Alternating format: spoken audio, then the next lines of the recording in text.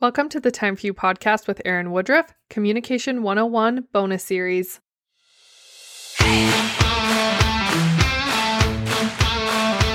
My name is Erin, and my goal is to help you find time for yourself. Life gets busy, and we tend to lose ourselves in the mix of marriage, motherhood, and everything else. Let's rediscover your passions and make some time for you. Welcome back, and let's just dive right in to Communication 101 for today.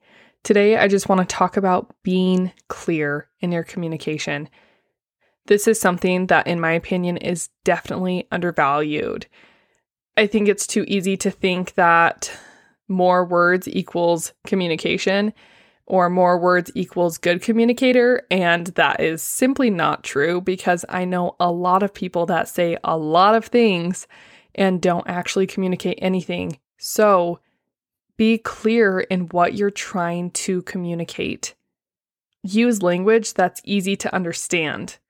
Avoid technical jargon or slang or acronyms. Know your audience. Know who you're talking to. If you're at home with your family, you don't need to use the technical terms that you would use at the office. If you are with teenagers, I promise you, just hang out with teenagers for a minute if you haven't recently.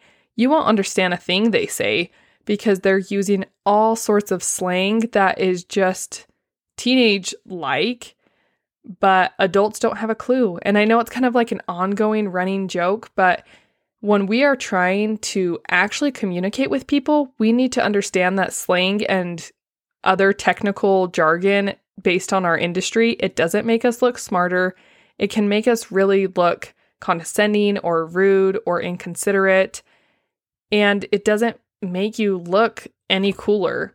It makes you seem much more approachable when you are constantly using language that people can understand. It makes a huge, huge difference.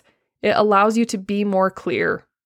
And on the back end of that, when you're clear, you are more concise, just naturally. It comes so much more naturally to be concise when you're clear. It also allows other people to ask questions.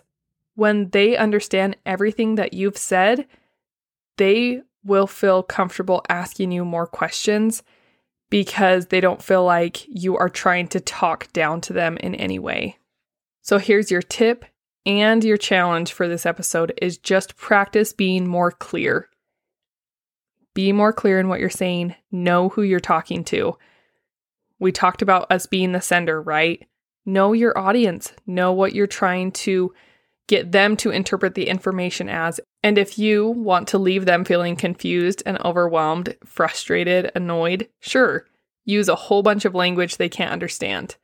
But if you want them to feel calm, understood, patient, determined, whatever else, use clear language. Keep it short, keep it concise, and be clear in your message so there is less margin of error, less noise, and less room for miscommunication. Give this a try and let me know how it goes.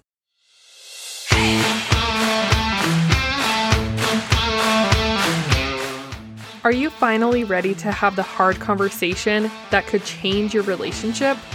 Well, great news. I have a free hard conversations toolbox that I have made just for you. You can grab it in the show notes or go to my website, erinwoodruffcoaching.com/toolbox.